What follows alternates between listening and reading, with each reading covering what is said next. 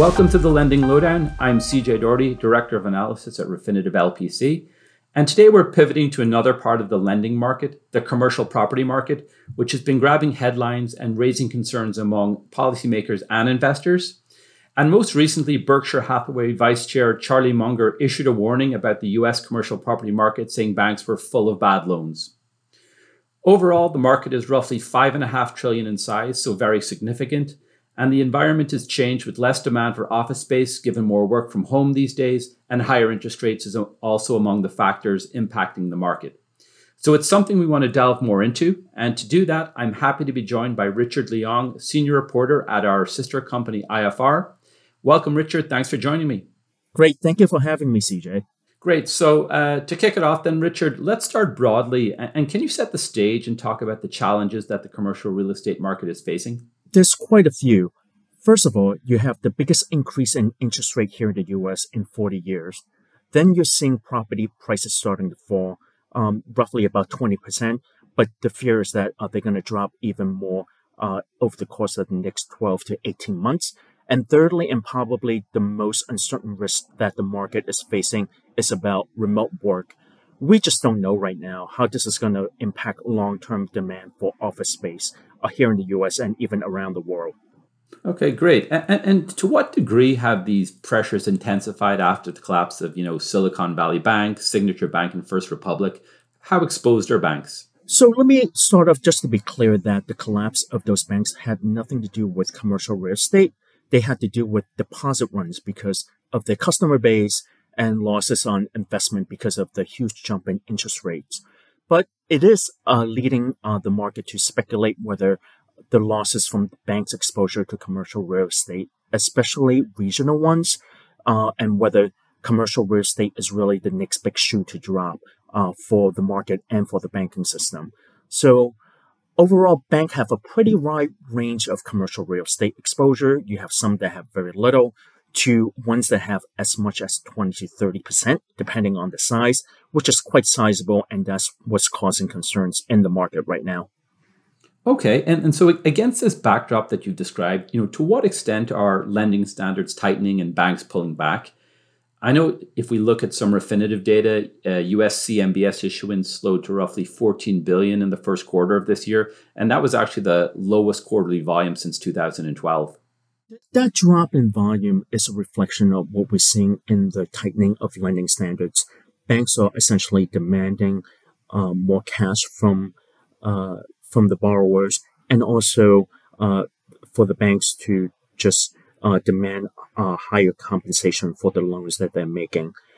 Borrowers themselves are quite reluctant at this point, some of them, to make that commitment because they just don't know whether the properties that they own right now is going to be worth anywhere near the price that they paid for just several years ago. Okay, so given what you've kind of described there, I'd like to delve a little bit more into the level of pressure in the market these days. What are you seeing in terms of delinquencies, and to what extent have we seen downgrades in CMBS recently, and to what extent are downgrades set to continue? Delinquency levels are definitely on the rise, but on a historical basis, they're still very low. Even a problem sector like office right now is still fairly low based on the recent data from different firms. They're roughly about 2%, which on a historical level, they're still quite low.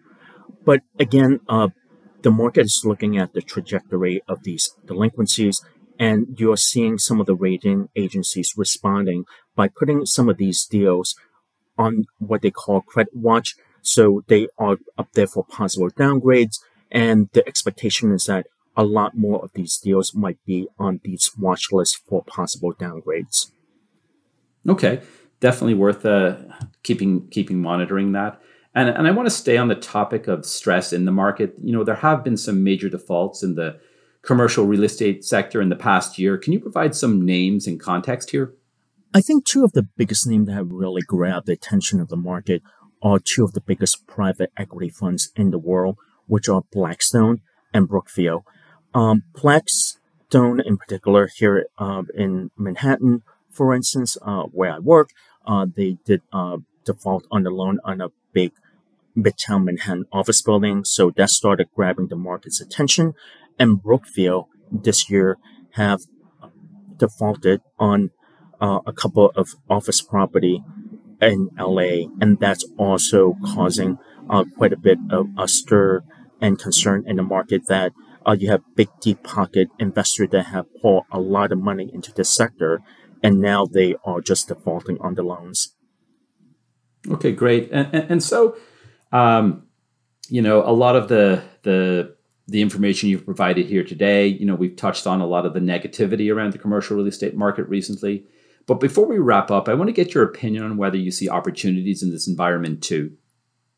I think there's definitely one sector of the investment community that are looking at bargain hunting, looking at whether these properties, once they become distressed and perhaps they have to be offloaded through some kind of even fire sale, whether they could pick up these properties at a bargain price in hopes that they can work out their problems with tenants, or the fact that essentially they could ride out the real estate and interest rate cycle that we're in right now, and the property values are going to go up and they could profit from it. So that's definitely one of the area in which some part of the investor community is looking at to maybe make some money off from the downturn that we're seeing, or the stress that we're seeing in the market.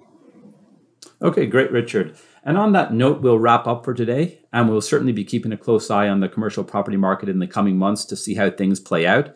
Richard, thanks very much for sharing your insights with us, and thank you all for tuning in.